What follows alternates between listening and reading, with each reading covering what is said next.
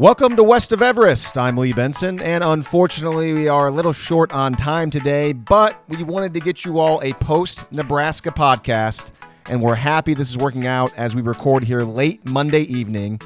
I'm saying we, of course, because here to help me talk OU Nebraska, Grant Benson, who has returned from his trip to Colorado. What's going on, Grant?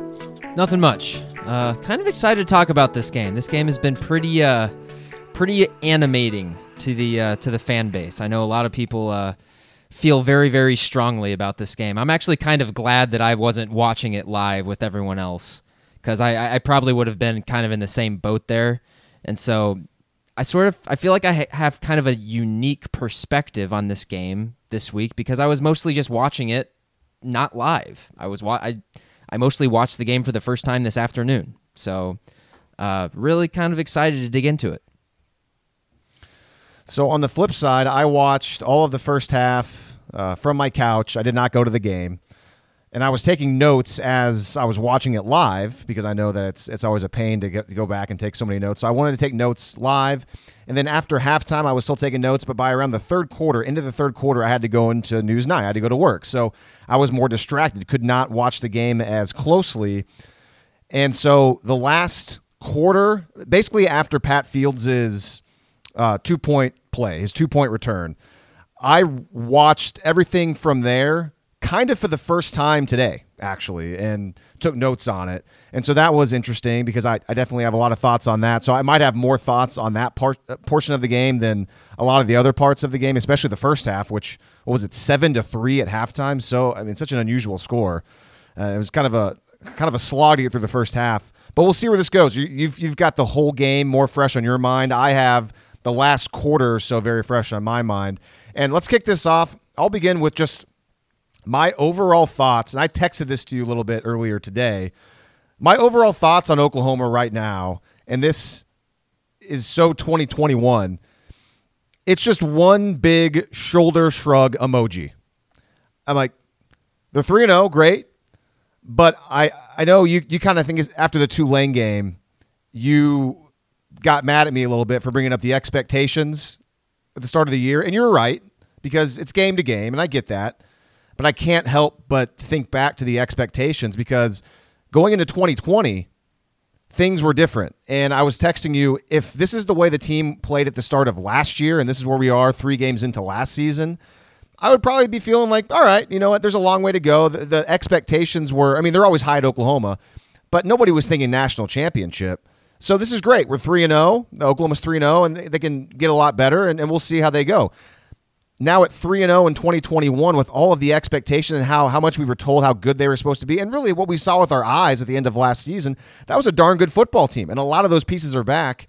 Seeing this team through 3 games, I repeat, for me, it's kind of just a giant shoulder shrug. Like, all right, let's see where this goes. Where are you? I think it's totally fair to say that. And to be completely honest, it's not like they most certainly have not been dominant, nor have they looked particularly pretty. We don't count Western Carolina. I mean, yeah, it's disappointing. They have not looked as polished or dominant as anybody expected they would be. What they haven't been, though, has been bad. They actually haven't been bad, really. Analytics are backing that up. SP Plus is backing that up. If you go back and just kind of rewatch the Nebraska game, man, it really wasn't that bad. There were some things that they missed there. I hope that Lincoln Riley is on Spencer Rattler in film, so he can start to recognize some of that stuff. There were some things that you would prefer they do better, obviously, like cover over the middle of the field, looking at you linebackers. All of those things are totally fair game. But let's just kind of look at this realistically. That game was played at the pace that was perfect for Nebraska. The pace of that game was perfect for Nebraska. It kind of reminded me back in the day of how teams used to play against Peyton Manning and the Colts. They would just try to hold on to the ball as long as humanly possible, and it works. It keeps the offense off the field, and it prevents you from getting into a rhythm, and I think that's what we saw, especially in the first half with OU's offense. I think if you go back and rewatch the game, you'll see the offensive line asserting dominance for a vast majority of the game. They had a 61% success rate on called runs. I thought for the most part, except for some glitches, the pass protection was pretty good. I really do believe Lincoln Riley when he says this team is just a tick off. And you know what? He's pretty consistent with that type of rhetoric, with that type of language, because he was saying the exact same thing last year when they were 1-2. Now, I know this is a totally different season and the expectations were completely different, but I'm kind of proposing that we take a step back for a second, understand that, of course, expectations are a big deal at Oklahoma, and we're not just completely ignoring them. But I'm suggesting maybe we do just take it game to game, because that's the best thing to do for you, for your brain, so you don't stress yourself out over this stuff. I was texting back and forth with you, Lee, before coming on here today, and I really do believe this. Alabama, their run under Nick Saban, and the last 5 or 6 years with Clemson and how they've just run through their conference and dominated, and to a lesser extent Ohio State, but still dominating, has created a lot of really unrealistic expectations, I think, for teams around the country. I think maybe it's wise that we take a step back and don't judge this team based on an unprecedented dominant run that a couple of programs are on right now. What do you think? Yeah, and I replied to you, I get what you're saying there, but I don't think that applies to this particular scenario, because this is a one season. This is one season. I mean, if we were thinking like, okay, Oklahoma should be dominant for 2, 3, 4, 5 years, okay, that's one thing. That's maybe not realistic, but given everything we knew about this team last season and then everything we knew about this team going into 2021, it is very realistic to anticipate and expect some dominant play, especially in these first 3 games, because I remember we went through the schedule. This schedule, how many times did we say this schedule just lines up perfectly for Oklahoma? I mean, yeah, there's not. I mean, I said I don't really see a true trap game on here, and they should be able to take care of these teams, because Tulane didn't have a great defense. They should be able to do whatever they want against that Tulane defense. The offense isn't going to be okay, good challenge, but it should be fine. Western Carolina, whatever, and then Nebraska. Okay, we'll see what Nebraska is. And we find out, I mean, Tulane's defense is not good. I mean, Ole Miss's offense is very, very good and had no problem with it.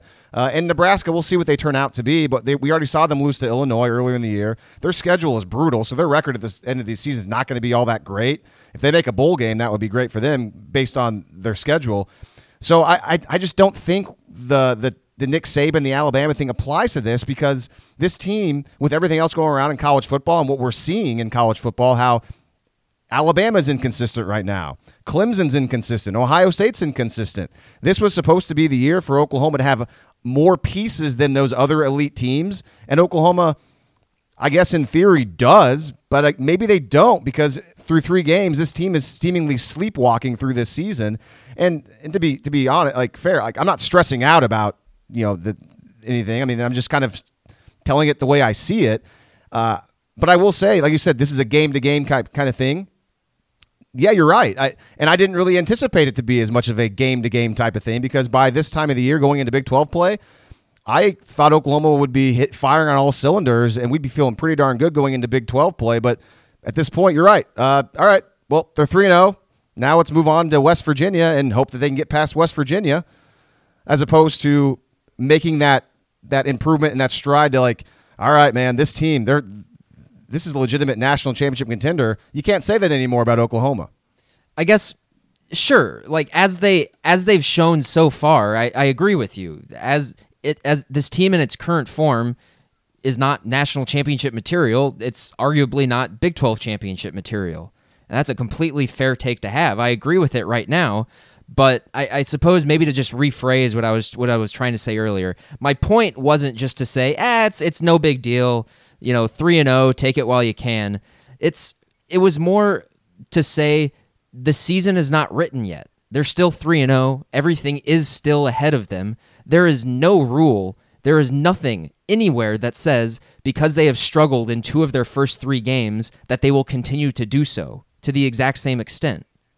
We do know with Lincoln Riley teams, these teams get better as the season goes on. This has been consistent. It's a trend. It's happened in enough times now where it's not a fluke. And I really do believe that they can get better. Rewatching that game, there was a lot of stuff there on the field that they left, that they took last year. we were going back and forth. You said that there's stuff that Spencer Rattler saw last year that he wasn't seeing in this game. And so I think with this podcast, what you and I wanted to do, we really wanted to dig into this, to dig into the Spencer Rattler debate, because I'm not going to come on here and say that Spencer Rattler is fine and everything is all hunky-dory. No way. He's struggling. He has absolutely regressed from where he was at the end of last season. And so I kind of want to know what's going on. I think it's correctable because there's a lot of stuff that is just plain clear as day right there for him that he's not taking. And so I think that's you can fix that. I'm much more interested in what on earth is going on. How has he regressed this much? And he has. He has not been good this year whatsoever.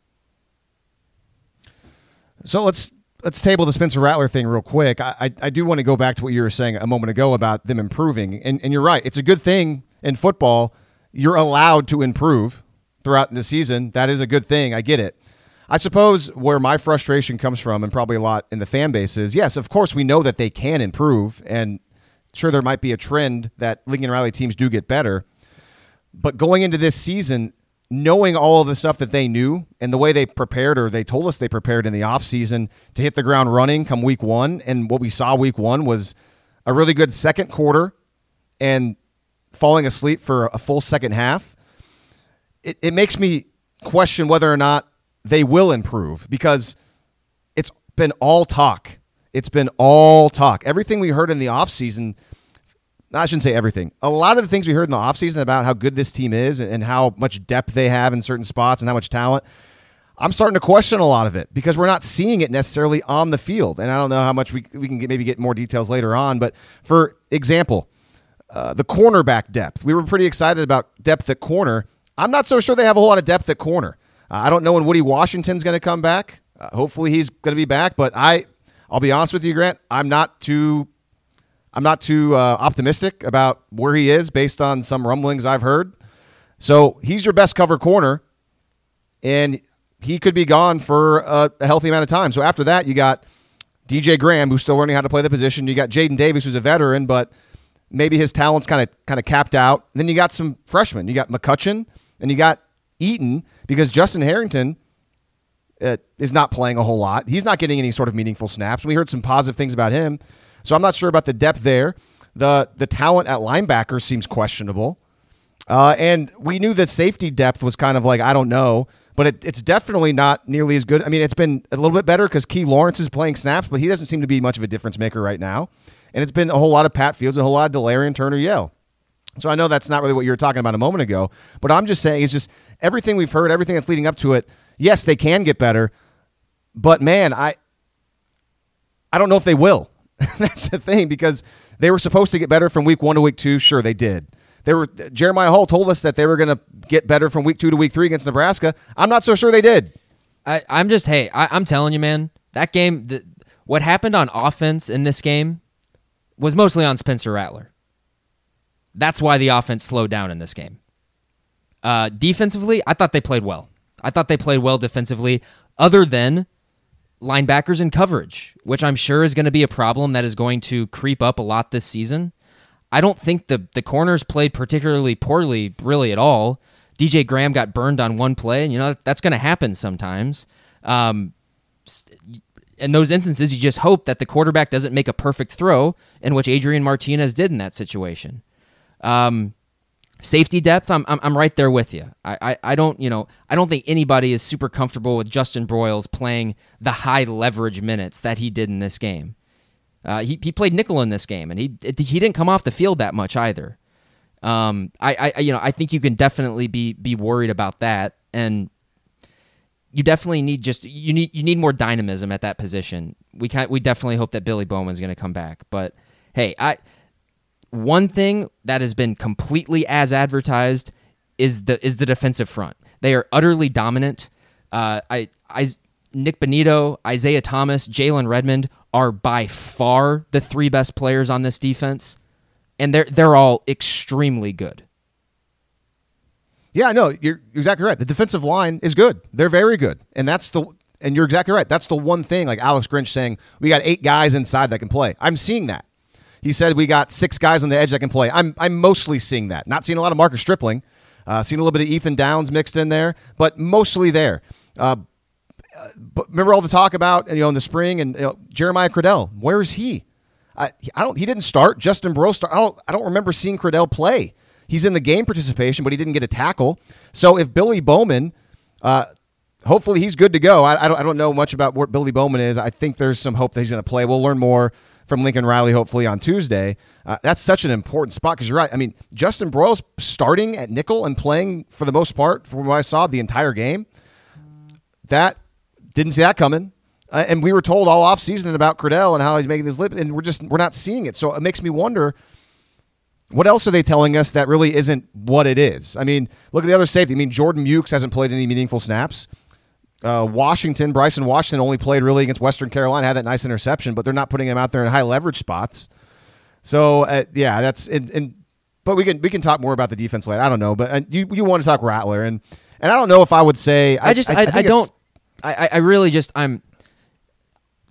let's touch on the defense first. Just let me give my final thoughts there.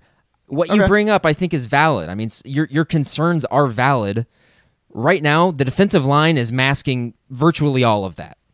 Now, that's not going to fly the entire season, but the defense is going to get better. I hope so. I just I think really good offensive minds, good offensive coaches will be able to scheme up and find ways to beat Oklahoma's defense. I mean, Scott Frost did it a lot on Saturday. I mean, Nebraska really not as much as you think. Really not as much as you think. Nebraska was not particularly successful in that game consistently at all. They were not consistently successful in that game whatsoever. I thought Nebraska's offense, they kicked a field goal on their opening drive. That's because they had 4 offensive lineman penalties. If it wasn't for that, they'd probably go in and score a touchdown. They were moving the ball pretty easily. And, I mean, Adrian Martinez I really disagree. Was fine. They were not moving it easily. Adrian Martinez played maybe the best game of his career. Okay, well, yes, easily is not necessarily true. But, I mean, I think Nebraska averaged more yards per play than Oklahoma did in that game. Nebraska also had a 38% success rate. That's not good. Okay, this is your analytics stuff. Like, I'm not a big analytics guy. That doesn't mean anything to me. I mean, I saw with my own eyes. I mean, there was plays where Oklahoma motion was giving them problems. I mean, Scott Frost saw that motioning guys was giving them issues, and he saw that, he adjusted, and he dialed up some explosive plays. You're telling me it doesn't matter to you at all that Nebraska was unsuccessful on 2 out of every 3 plays? I don't put as much weight into that as you do, apparently, because what I saw with my own eyes is that the defense was, don't get me wrong, the defense was good, but it should be a lot better considering how good the defensive line is. I mean, sure. But it's not. It's not yet. It's not yet. Accept it. Move on. Accept that they can get better, and they might. If you can't play better coverage against Tulane and against Nebraska in the secondary, I don't know what to tell you whenever you get into Big 12 play and you have offensive coordinators that are used to seeing your defense and know what you do more than Tulane and Nebraska, especially year 3 of Alex Grinch. They're going to be able to scheme stuff up. They're going to see stuff, and you better hope that these guys get better in the secondary and at linebacker, because I don't know if they will. I mean, sure, they're going to get slightly better because that's just, you get better as you play more and more, but to the point where Oklahoma needs to be, I don't know, man. I'm seeing too many annoying things, too many annoying busts on that side of the ball. And then you mix it with the offense, can't find an explosive play to save their lives against FBS competition. And it makes me just shrug my shoulders and just say, all right, I guess we'll see what happens. So, yeah, I guess, do you have anything else on the defense? No, I mean, I think you're being dramatic. Like, very dramatic. Well, here's, for example, I mean, I got some just busts where, like, this style of play is why I think high-level, smart offensive coaches will be able to exploit Oklahoma. Like, when Nebraska was moving the ball down the field in the second half, and it was 14-3, and things were going well for Oklahoma. They had just scored. They had the throwback to your favorite play action to the fullback. They got Jeremiah Hall for the touchdown. Nebraska gets the ball, and 1st and 10, and they bust and they allow that tight end to pick up 38 yards down the far sideline down to the 6-yard line. That was on Key Lawrence. And, he busted. Well, here's the thing. But here's the thing, though. I feel like I'm doing this all of the time because I'm watching a play over and over and over again, going back and trying to figure out what the heck Oklahoma's defense is doing. And in this situation, they're showing 2 deep safeties against a 2-by-2 set, and then there's motion. It's introduced to the play, and that seems to totally throw Oklahoma for a loop. The far receiver to the boundary goes across, and that alerts Pat Fields to come up towards the line of scrimmage into the alley to the boundary. And that leaves Oklahoma with Key Lawrence as the 1 deep safety. It's at this time when I think Oklahoma is playing some sort of cover 1 because you see Jaden Davis, the corner, he's manned up on the lone wide receiver to the boundary. You see Pat Fields come up. He picks up the running back who flashes into his area. The motion man who went across is picked up by the opposite cornerback, DJ Graham. So now you've got 3 Oklahoma defensive backs seemingly playing man concepts, Davis, Fields, and Graham. And then you've got Justin Broyles, who was there at nickel, as we talked about. He's not playing man. Looks like he's playing some sort of zone to the field side, just kind of hanging out there. David Ugwebu, he's not playing man either. And I mentioned both of those guys because based on the formation Nebraska had, they look like those 2 players should have been responsible for both of the tight ends to the field side. So what happens is you've clearly got players on this defense who missed the check when the Nebraska guy went in motion. And then that allows the Huskers to have a super, super easy explosive play because Jaden Davis's man runs a deep over. It crosses the face of Key Lawrence, who's the only safety back there, responsible for the entire field. And one of those big Nebraska tight ends just leaks across the field, up the sidelines, up the boundary, and is wide open because there's only one guy back there, and that's Key Lawrence. And this is kind of a good example why I always say I think playing safety is way more difficult than playing corner because Key Lawrence is on an island all by himself out there, responsible for the entire deep half of the field. He's got to be able to scan the entire formation, be aware of everybody on that field for players streaking deep behind him. And he didn't see this guy. He should have seen the guy. Don't get me wrong. I'm not making excuses for him, but he didn't. And fortunately for him, it was a tight end, so he was able to catch up and make the tackle before a touchdown happened. But the scary thing is that opposing teams, I think, will see stuff like this. And if simple motion can screw up Oklahoma so much to where it increases the likelihood of a busted coverage and an easy wide receiver or tight end being open in year 3 of Alex Grinch, I'm seeing stuff like that, and it makes me just kind of shrug my shoulders and like, why is that happening? And at this point, I think this is kind of just a feature of Oklahoma's defense. It just is. And it bothers me because high-level offensive teams, high-level offensive coordinators will exploit the heck out of it. And Oklahoma should have a lot more talent and great talent up front, and they do, but it doesn't matter in these situations. I guess I would ask you if they were dialing this stuff up and Scott Frost was just throwing haymakers the entire time, why were they unsuccessful on 2 out of every 3 plays? If it was that easy for them. I guess I don't have. Okay, it's just like they couldn't run the ball. They could not hand the ball off to the running backs and run the ball outside of like 3 or 4 plays. All the rushing yards they got were on Adrian Martinez ab-libbing after the play had broken down. I said before, if Isaiah Thomas would have finished in this game, he would have had the best stats in a single game for a defensive lineman in OU history. I mean, that stuff can change.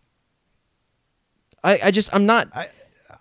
You bring up all this stuff. If a team is so bad at running the football, then why can't they play better in coverage then? I totally agree. They need to get better in coverage. They need to get a lot better in coverage. It's a good thing that they're about to have a Big 12 schedule where nobody is going to be able to block them at all. They're going to have plenty of time to figure it out. Yeah, I think you overemphasize that so much, man, because these teams are gonna be able to get the ball out. Really, I mean, that's what really the most important thing in college football over the last 20 years. I'm overemphasizing having a dominant defensive line. All right, so all these other dominant defensive lines that we've seen in the past, whether it's Clemson or Alabama, Ohio State, those teams' defenses have been pretty darn good, right? I mean, like elite, pretty awesome.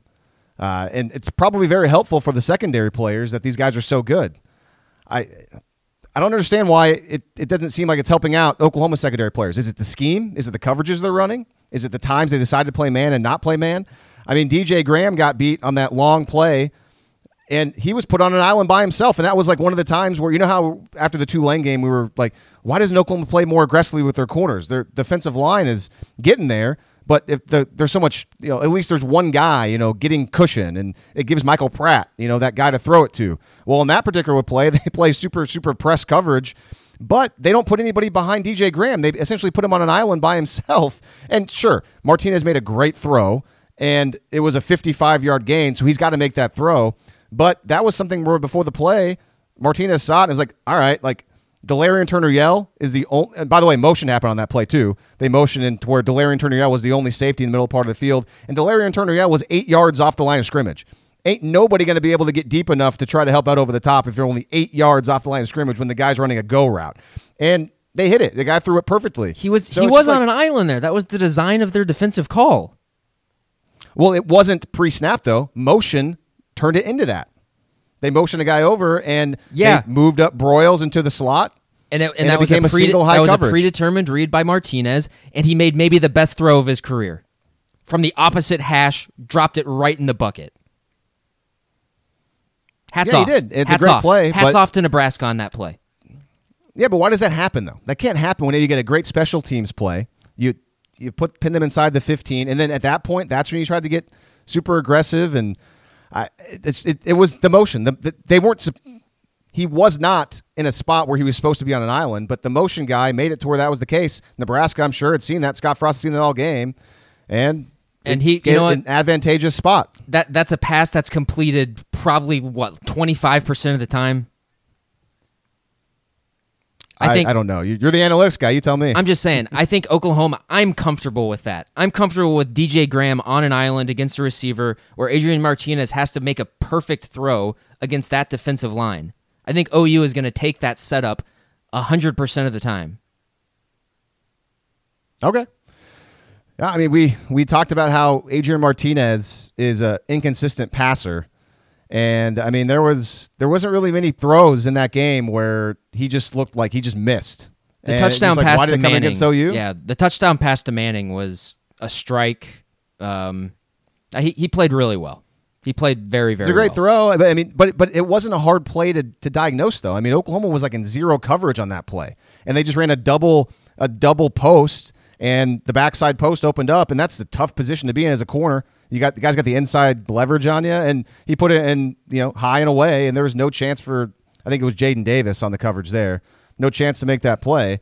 But my thing is, like, I guess going in, Nebraska, they scouted Oklahoma's defense, and they made some plays on him. Sure, Oklahoma out-talented them up front most of the time, and Oklahoma just is better than Nebraska. But, man, it just – we said that they'd be able to move the ball against Oklahoma, and so, yeah, they did. It's just, man, the way they did it a lot of the time was annoying to me. I thought Martinez would be able to run a little bit more, so him getting a lot of it through the air just bothers me, I guess is why. And they made a point to try to limit his running. I mean, Grinch said that after the game. Riley said that after the game. I talked to Dusty after the game, and because he knows the assistants. I mean, he said, yeah, their biggest thing was like they didn't want Martinez to run all over him, and I appreciate that because you don't want that either.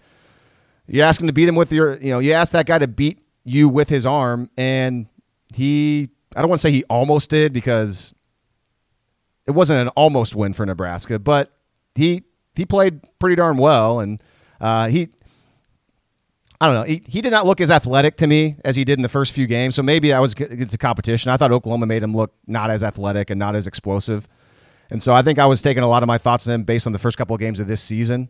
Against Oklahoma, he didn't look as explosive as he did against Illinois, as he did against Fordham and whoever else they played. Buffalo? Was it Buffalo? He looked very – he was mostly just slippery. Yeah. Yeah, I mean, his straight line speed was not overwhelming at all, and that's what I saw against Buffalo when I was watching. But he was great. He was great. Like I don't want to take anything away from Adrian Martinez. I think one of the reasons why everybody a lot of people in the fan base are upset about this game, and maybe everyone just assumes that Nebraska's terrible, and that's just not the right take. That's not a terrible football team. I mean, they're an average football team, and Tulane is an average to maybe below average, like FBS or not FBS, but like if they were a Power 5 team. I mean, Nebraska, outside of one quarter against Illinois, Nebraska's defense has been salty this year. I guess we'll see. We'll see when they start playing more games. I mean, they're at yeah, Michigan sure, you're State right. on Saturday, and I'm not going to sit here and say, "Oh, Nebraska's going to win 9 games." I'm not saying that at all. Just saying that's a team that was okay last season, and they brought back a lot of veterans, a lot of 3- and 4-year players on that defense. Still a lot of stuff that Spencer Rattler missed. See, I don't think there's a lot of stuff that he missed. He has this like conservative type of play right now, and it's almost like I don't know. I mean, Lincoln Riley after the game was kind of talking about that. He was hinting at how, you know, the way you play quarterback a lot of the times is based off of the feel of the game, because you have so much control with your decision making in the game, and just I don't know. Like he said, without watching the tape, that everyone on offense was just kind of okay in that game. And like you said, like they're just a tick away, and that he kept saying that. And so my thing is that either Lincoln Riley knows something that we don't know, or he is just, saying the stuff that he's always said about how they're almost there. And he did after the game said that we're going to get there, I promise. When is when is that going to be? I don't know. Like now I got the conspiracy theorist inside me, and the lack of like really going back and digging deep into every single Oklahoma offensive snap is like, are they holding stuff back for like later in the year? But it's like, I don't know. I mean, that happens every once in a while, That's but like always not to the kind of extent to which.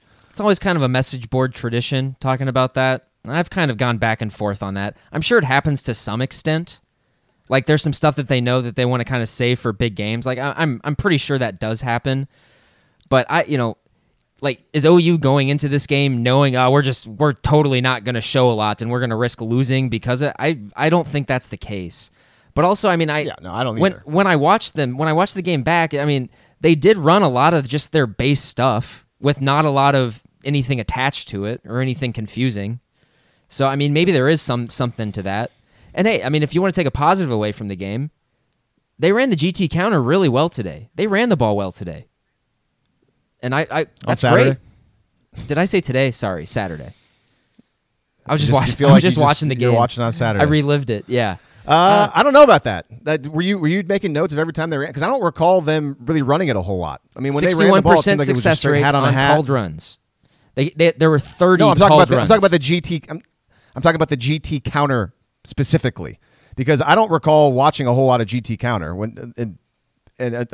Maybe they'd pull one guy, but I don't recall the GT counter being used a whole lot. Yeah, they were pulling a lot of guys. I saw it on the. They ran it on the first drive. I need to go back, but they ran the ball well today. They were the offensive line in the run game today again. was absolutely. I love that. God, I did. Jeez, the offensive line on Saturday was having their way with Nebraska's defensive line for the most part. The one thing that I keep coming back to is Spencer Rattler just being a complete non-threat with the ball in his hands really, really kneecaps the offense. And this is the first time we've seen Lincoln Riley with a quarterback who is not a threat to run at all, outside of stepping up in the pocket and being slippery and running north and south upfield. Yeah, they averaged 5.5 yards per carry. I agree. Yeah, they ran the football well, and that's why it's a little more frustrating why it didn't translate into more of a downfield explosive type passing attack. I guess the last thing you said there about Rattler's inability to run with the football helped late in that game when he pulled that and picked up 9 yards and a first down when they were trying to kill the clock. That was a great read. I don't know if that was. I kind of think that might have been a design play, to be honest with you, because the blocking to the top part of the field side was on point. Like they knew that Rattler would keep that. So I think that might have been a designed pull by him. I'm not sure. Okay. If it was, that was a great fake. If it was designed. Yeah. I mean, that is interesting. I agree that his lack of running ability is not great. You'd like to keep people honest.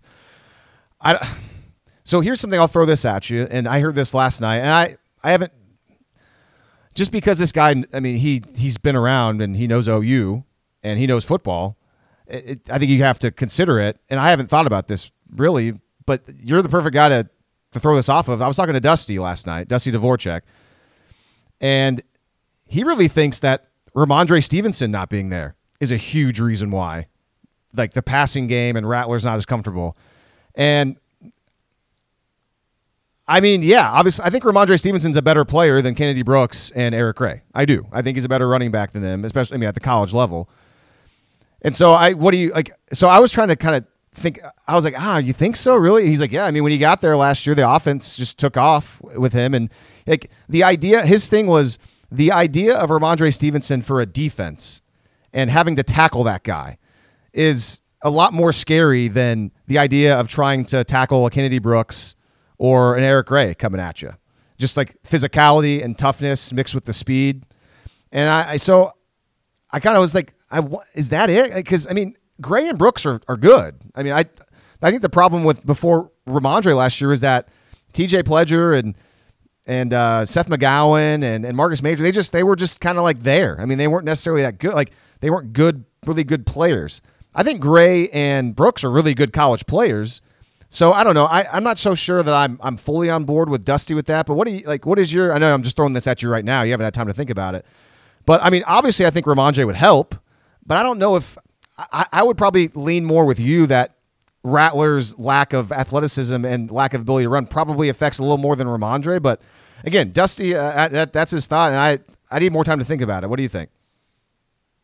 I think there's definitely something there, especially with the whole, I mean, Ramondre being a bowling ball and just being difficult to tackle. I'm sure psychologically that is a lot more difficult on the defense. But Ramondre Stevenson not being there doesn't force Spencer Rattler to throw off of his back foot into triple coverage while staring down the receiver. Yeah, and he did that. And that was the most alarming thing to me about Spencer Rattler. And if you want to switch over to him, was it I think in the first quarter when Oklahoma was going right to left, they ran their leak concept play, and he did the exact same thing he did against Tulane. He predetermined it. He threw it up. It wasn't intercepted this time. But the fact that he didn't learn from the Tulane game, and he did it again, when this time against Nebraska, the running back was open again in the flats, just like it was against Tulane. To me, that was the most alarming thing. I think to defend it the way that Nebraska and Tulane did, the running back will always be open. Yeah, because they bring everybody off, and they have like a linebacker kind of in the flats, but he has to also keep it honest and get deep. And so you're throwing over to a running back who's got one guy to make miss, and then they can get positive yardage. So that was the biggest red flag to me, man, because he predetermined it again. And I think I don't know if that's a difference between this year and last year, because last year would have made a lot more sense for him to just kind of predetermine throws. Like he's playing Madden, and he's like, all right, this is going to be open. I'm going to do that without like necessarily reading the defense. This is a video game. But in real life, you can kind of do that. And I get it. Some of the best quarterbacks, you look at the coverage and you think, okay, this guy's going to be open. Sure. But also, when coverages roll and things change, you have to be able to adjust on the fly. And it's not easy. I'm not saying it is. But, I mean, there's definitely one example from this game that you and I we each sent each other this today about a situation where I feel like last year. Can we go back to the leak? Can we go back to the leak one more time? Can we go back to the leak?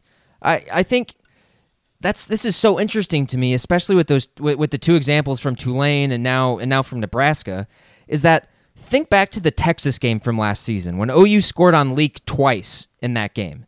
The very first time he hit Marvin Mims, he wasn't looking at Mims right away. He had to climb the pocket and get out of the pocket, and then he hit him on the run. And the same thing happened with Drake Stoops in overtime. He came off of his first read, climbed up in the pocket, and then went to Drake. So what's going on? I do not know, and that's what I'm trying to put my finger on. And it's a great question because something is not all there, and I don't think it's as bad as his biggest detractors are. But I don't think it's a standard thing. There's a standard with which we expected Spencer Rattler to be at going into this season, and he's definitely not living up to it. And I actually went and I mean. You're the big numbers guy, and I am to some extent. I'm not the big analytics guy, but I mean, you look at the numbers for the first 3 games last season and the first 3 games this season, and it's pretty comparable because you had an FCS team last year, an FCS team this year. You had K-State and Iowa State So I guess K-State might be more like a Tulane comp, and then Iowa State and Nebraska defensively. I don't know.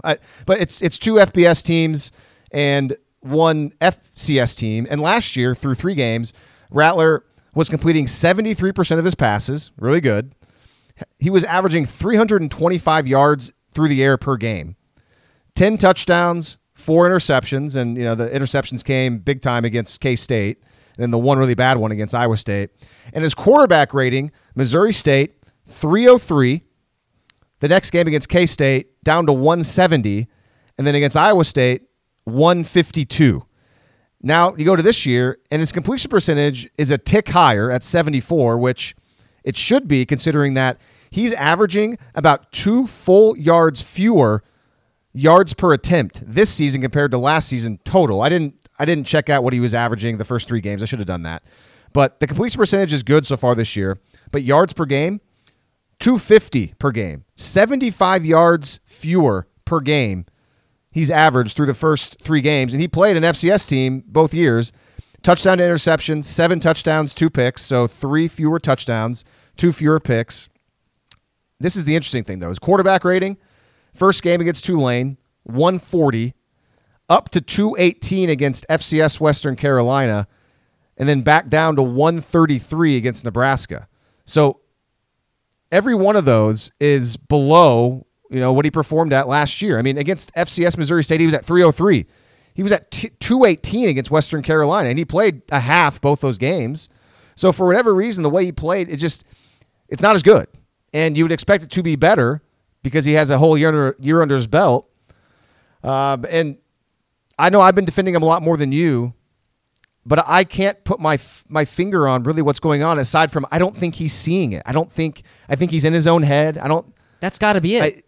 I don't know if he's not confident in his ability to read defenses. Has he ever been able to read defenses? Can he? I don't know. And that's Lincoln Riley. He's got to figure it out, and that's what he's paid to do.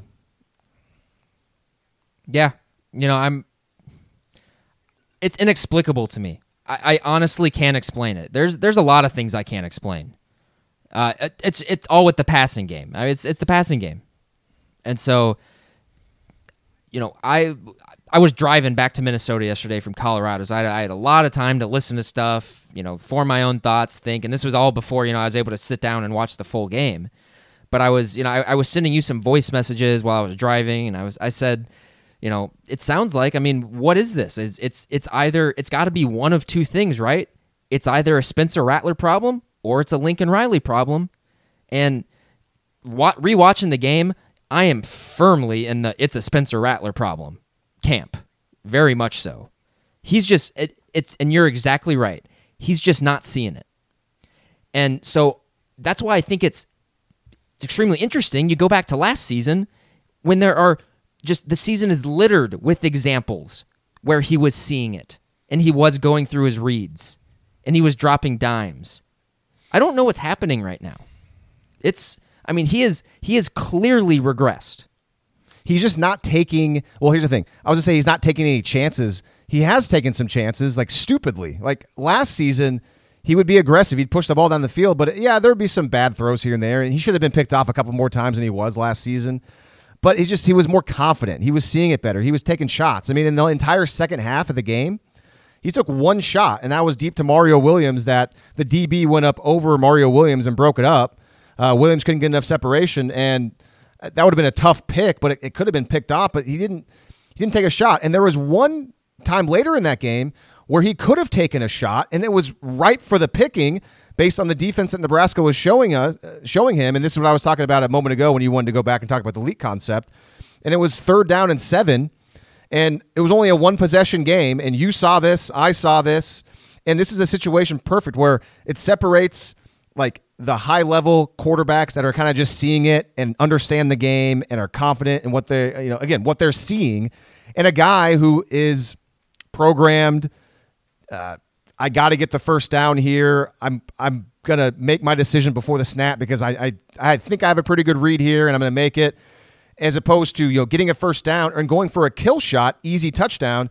And there was a play on 3rd down and 7 where Nebraska was kind of trying to figure out their alignment. They brought everybody up to the line of scrimmage, everybody up for the most part. There was nobody deep. And Rattler had, I think you pointed out, he had 4 receivers to the boundary split out.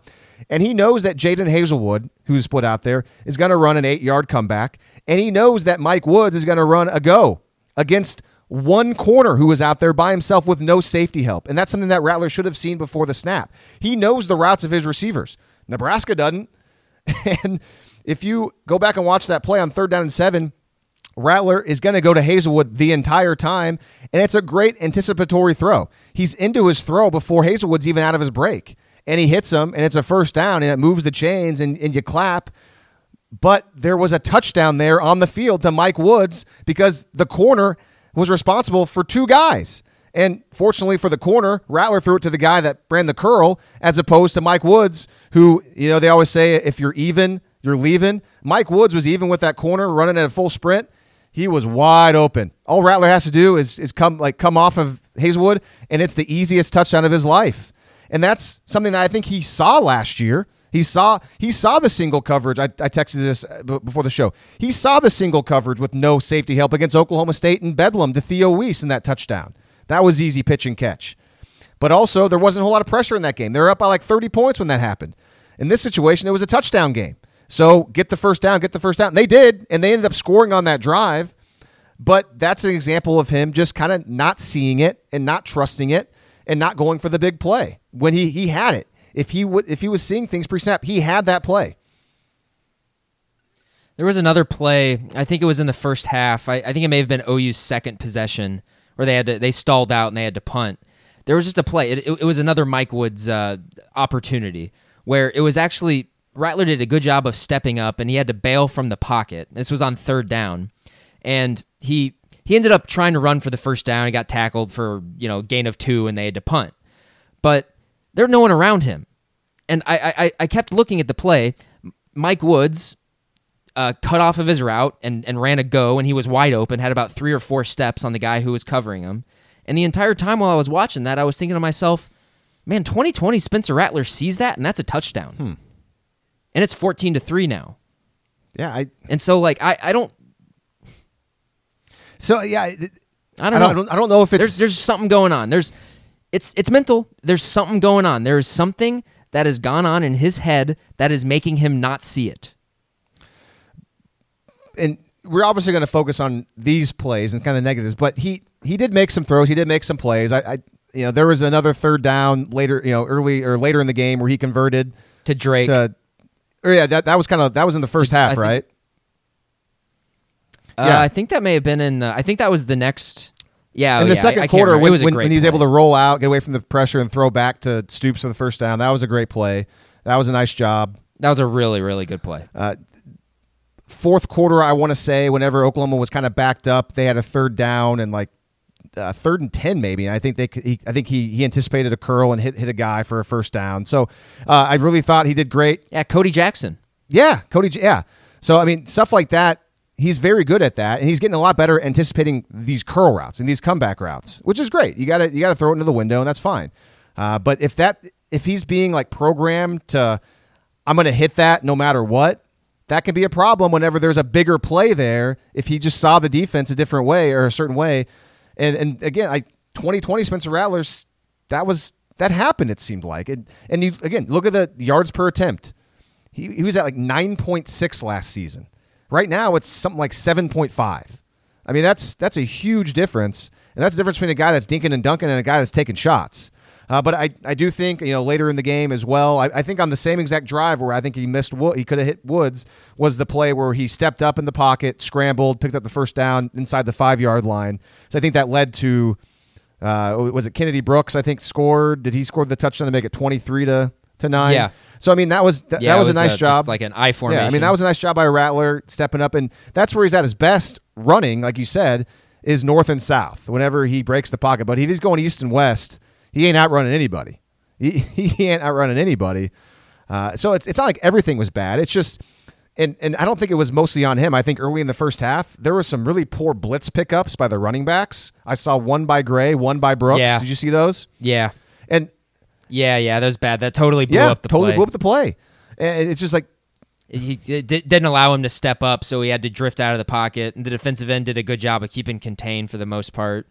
He had to throw it away. and just that simple pass pro stuff where it's not like it's not like it was a blitzer from the back, like the left side, and like the running back was like, oh no, I didn't see him coming. Legitimately, both times, a gap blitzing by the linebacker. It's right in front of your face. Just get a hit on him. And I mean, you're an athlete. I mean, this is a good player. I can't remember the guy's name, but I mean, he's a good player. They got some good linebackers. But come on, I mean, get in front of him, at least prevent him from getting there for a second or two. But both of them were just whiffs. And then that brings me to another point. I tweeted this out earlier today. Blocking on the perimeter. Start of the fourth quarter. Very first play of the fourth quarter. It's 2nd and 10. And Braden Willis whiffs on a block. And Marvin Mims gets thrown around on a block. And Kennedy Brooks gets stopped for no gain. Sets up a 3rd down and 10. Oklahoma's got to end up punting. Later in the game, Oklahoma, after Marvin Mims recovered the ball and went out of bounds, which is a whole other thing I don't know if we have time to talk about. That was kind of a weird thing. Oklahoma's backed up up by a touchdown. A penalty makes it 1st and 14. Eric Gray gets 4 yards. It's 2nd down and 10.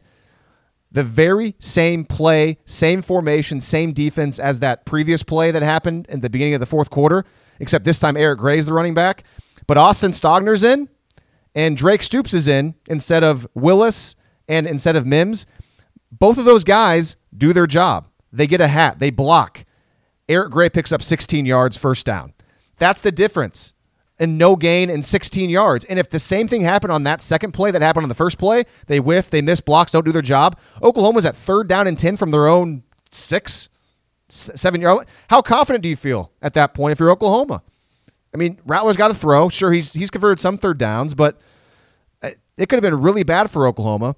And so maybe that's what Riley means by we're just a tick away. Doing that more consistently.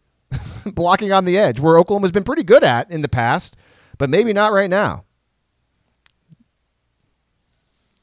It's good stuff. If everyone recalls, CeeDee Lamb was a weapon on the outside blocking. That guy was such an excellent blocker in college. I miss that. He was. And let's see, I'm going through the rundown now, and a lot of this has been just stream of consciousness today with this. This is about as close as you're going to get to the game just ended. You're way more fired up. You're way more fired up than I anticipated or expected. Yeah. I just, I'm okay. I'm okay with waiting and seeing. Hey, I'm disappointed too. The Tulane game kind of freaked me out. I didn't like it at all. But you know what? What I'm going to try to do is I'm going to try to take every single game as it comes. And you know what? If they lose a game, then I'll freak out with everyone else. But that hasn't happened yet. That's fine. It's going to be whatever for me either way. I had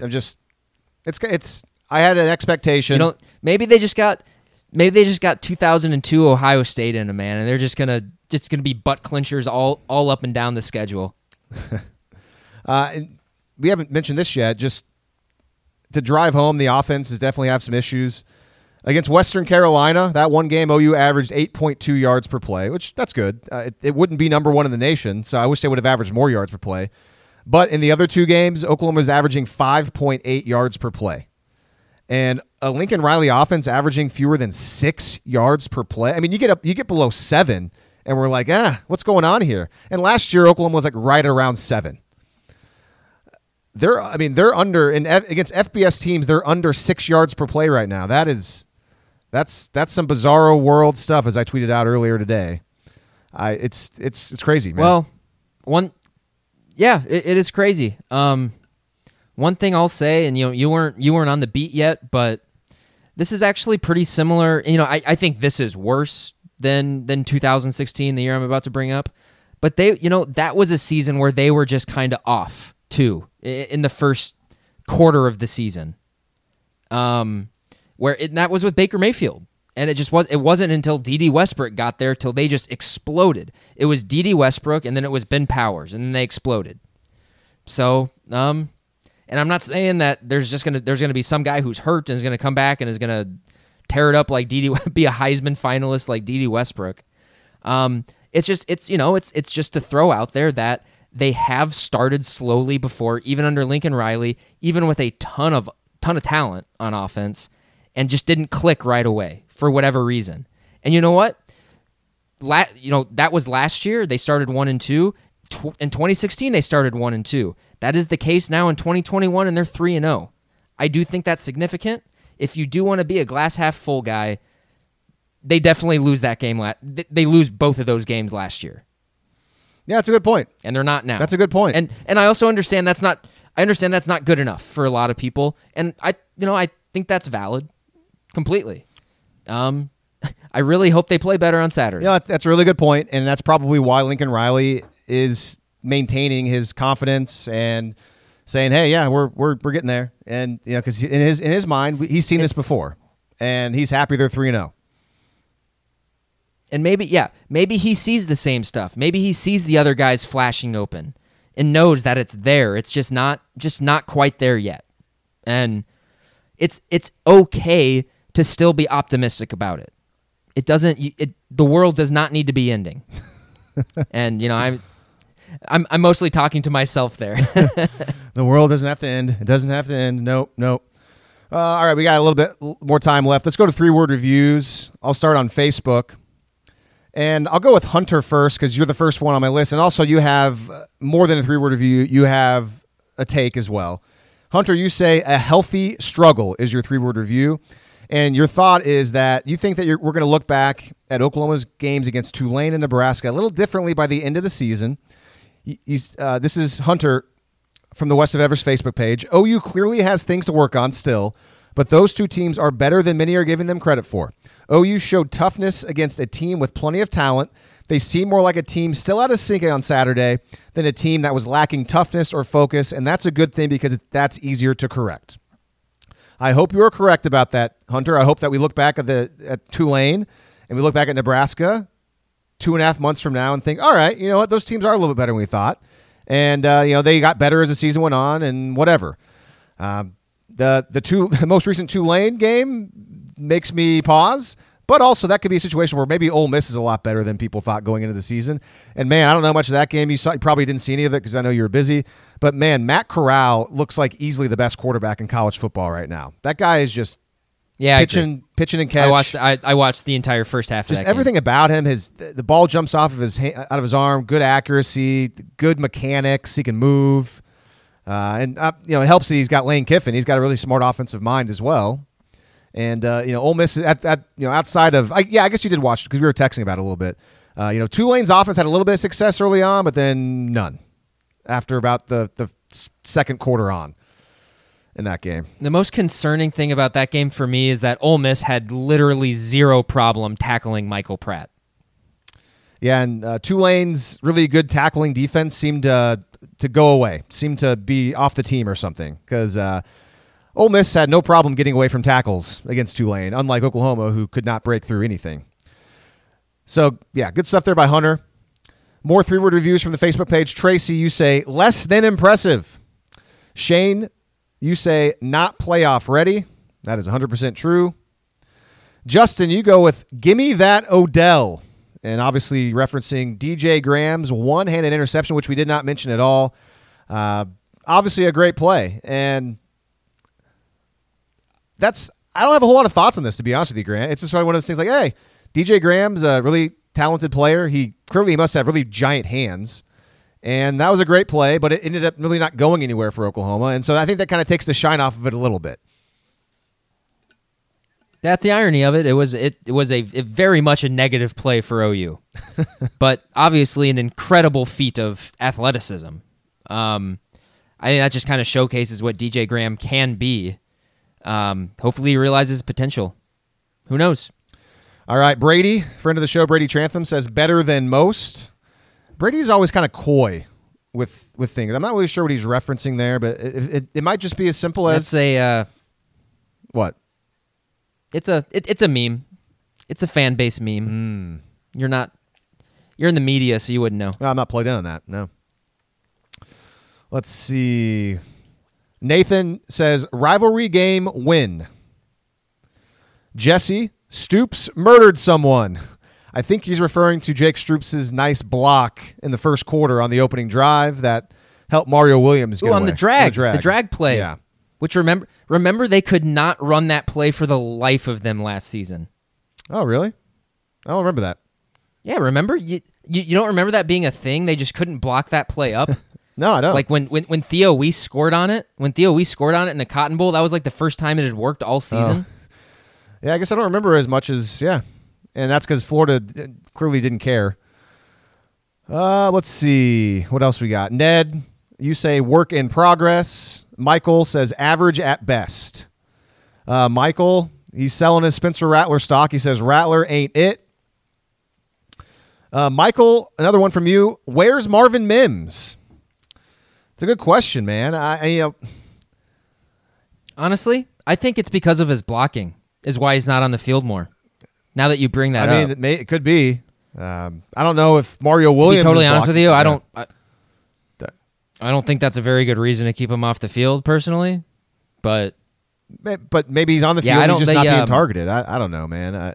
Yeah, hey, like hat tip to the Sooner Scoop guys on their post game podcast. They were talking about how it's unacceptable that Marvin Mims only had 2 targets in the game, and they are absolutely right. Wow, he only had 2 targets.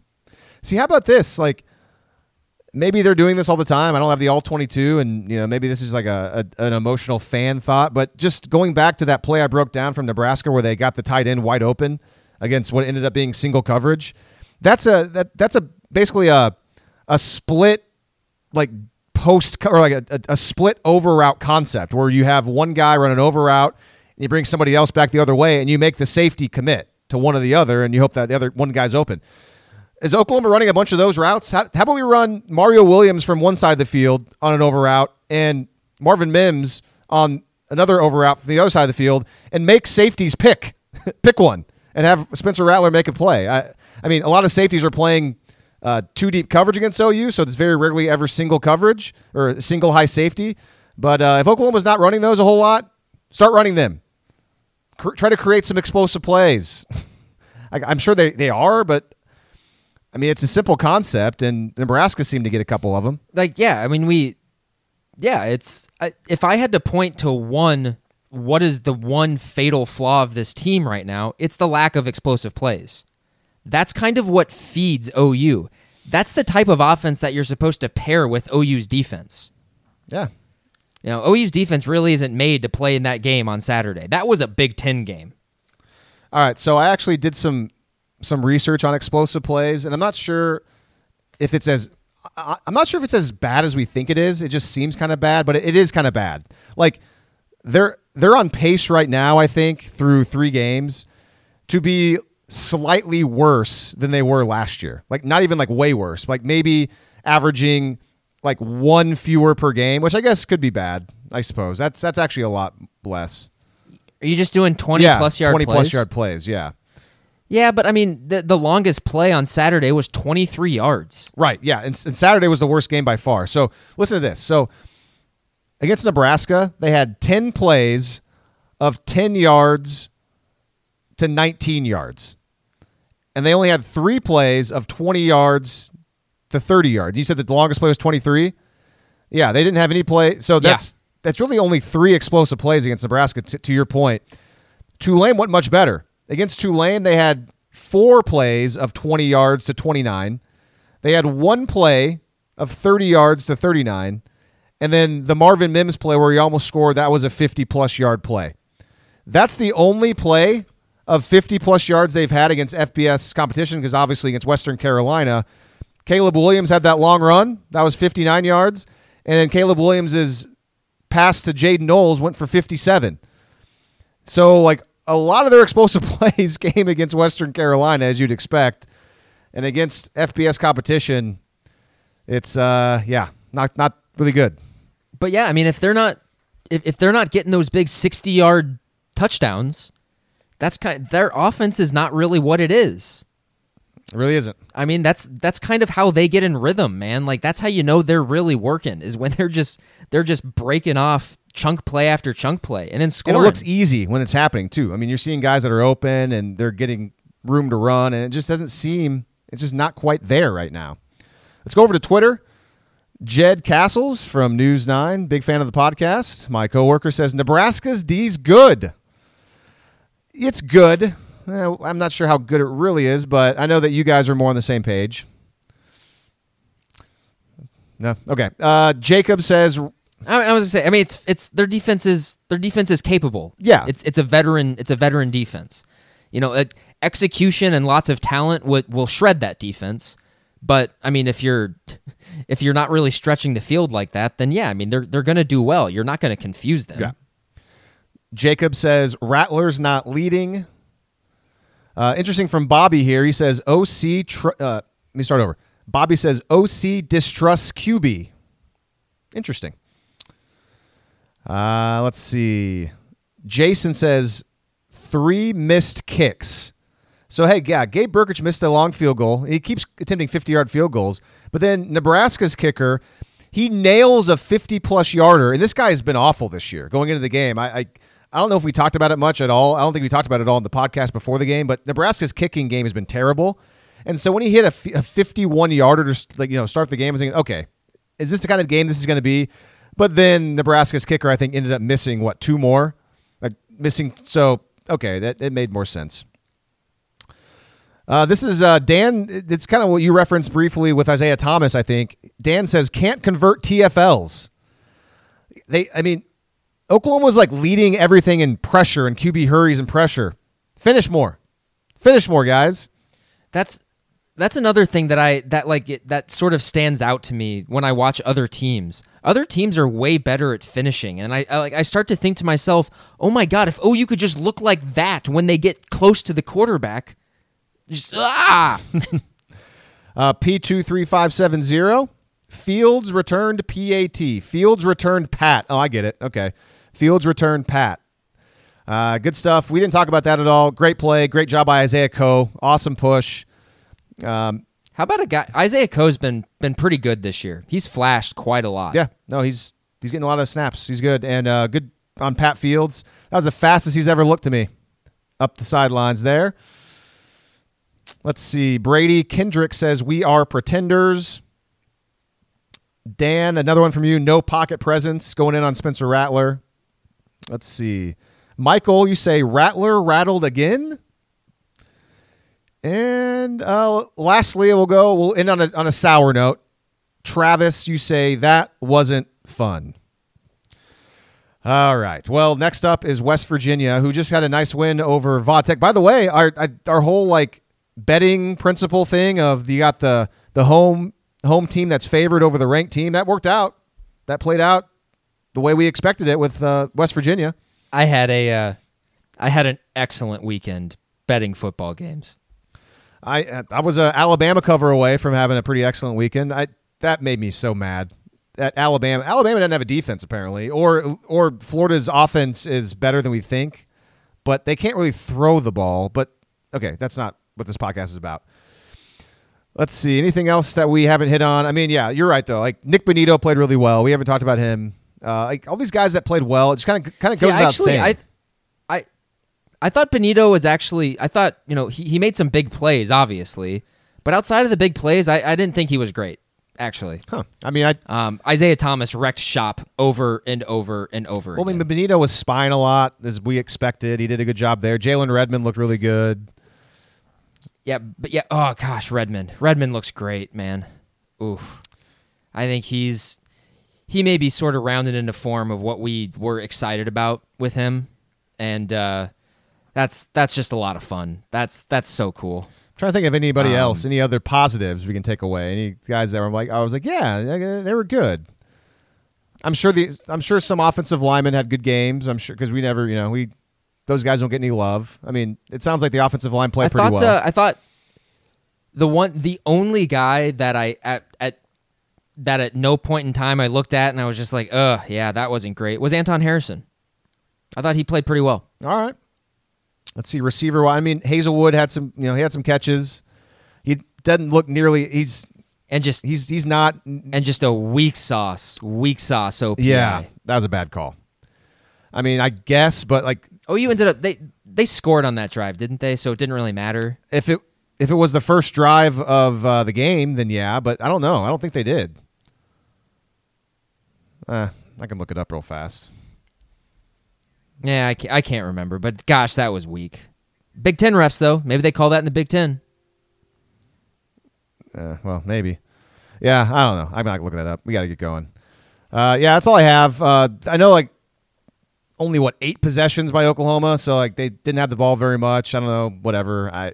There's probably some takes people can have there, but I don't really have any. I want them to play better. And now, all of a sudden, West Virginia, not a bad football team. They're coming off a big win, and hopefully the Sooners hopefully West Virginia has the Sooners' attention. There we go. I think, you hope so. I mean, they're getting, 6:30 ABC national game. You would hope they'd be pretty fired up for that. Yeah, and this was my reasoning why this would not be any sort of trap-type game, because this is Big 12 play beginning. And anytime the conference starts, you want to make a statement. And they didn't play West Virginia last season. First time they see them in a while. Maybe they're going to be excited to go after them. So we'll see what happens. West Virginia, kind of curious to go through their film this week. I am too. Seth Doege is a statue in the pocket, so that's fun. But I know they've been kind of experimenting with more of a running quarterback the last couple weeks too.